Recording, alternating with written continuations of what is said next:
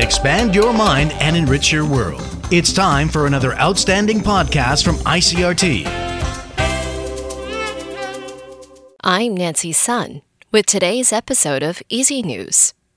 The Tai-Ex opened down 9 points this morning from yesterday's close at 16,610 on turnover of 2.5 billion NT.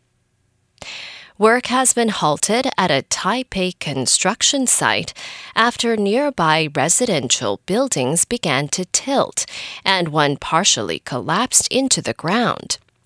The damage began last night as Taipei City Police and firefighters received reports of 5 to 6 apartment buildings adjacent to the construction site in Zhong-shan District tilting to one side. Through the night and into this morning, nearly 200 households were evacuated as a precaution, affecting over 350 residents.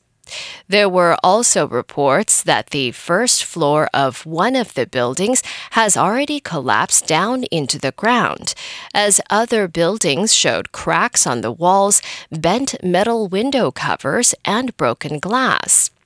Kee Tai Properties states that it will not shirk its responsibilities and will provide plans to aid affected residents.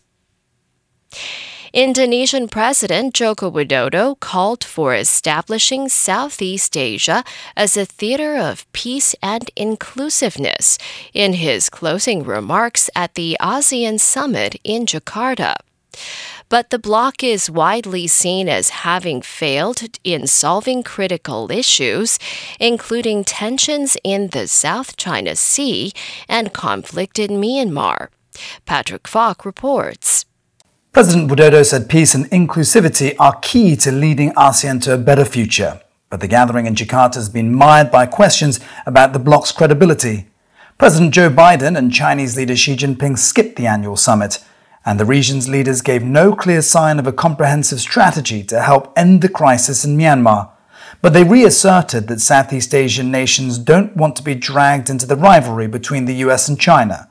The bloc also tied up nearly $40 billion in deals as part of efforts to foster deeper economic cooperation. Patrick Fok, Singapore. 2 attacks by Islamic insurgents in the restive north of Mali have killed 49 civilians and 15 government soldiers. The provisional death toll given by the country's military junta was read on state television. A passenger boat near the city of Timbuktu on the Niger River and a Malian military position in Bamba, further downstream in the Gao region, were targeted. The statement said the attacks have been claimed by Islamic extremist insurgent group JNIM, an umbrella coalition of armed groups aligned with al-Qaida.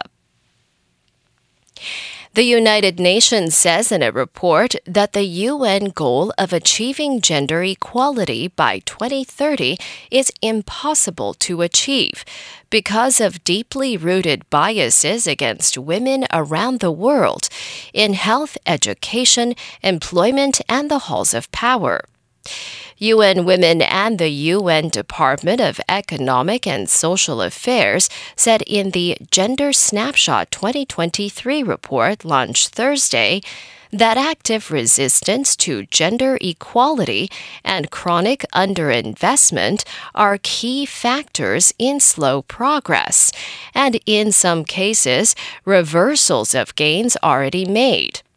It also pointed to unequal access to sexual and reproductive health, unequal political representation, economic disparities, and a lack of legal protection. The report assessing the progress for women in achieving the 17 UN goals for 2030 warned that the continuing failure to make the achievement of gender equality a priority will put the achievement of all 17 goals in peril. And that was the I.C.R.T. news. Check in again next week for our simplified version of the news, uploaded every day in the afternoon. Enjoy the rest of your day. I'm Nancy Sun. Hey there! I hope you've enjoyed today's episode. If you'd like to hear more from I.C.R.T, you can check out our other podcasts. We've got Taiwan Talk, where we chat with a new guest every Monday, Taiwan This Week, a roundup of the news in Taiwan every Friday, and English in the News, for useful English expressions explained in Chinese. For some lighter news in both English and Chinese, check out News Bites and News for Kids. And if you enjoy them, tell a friend. Thanks for listening.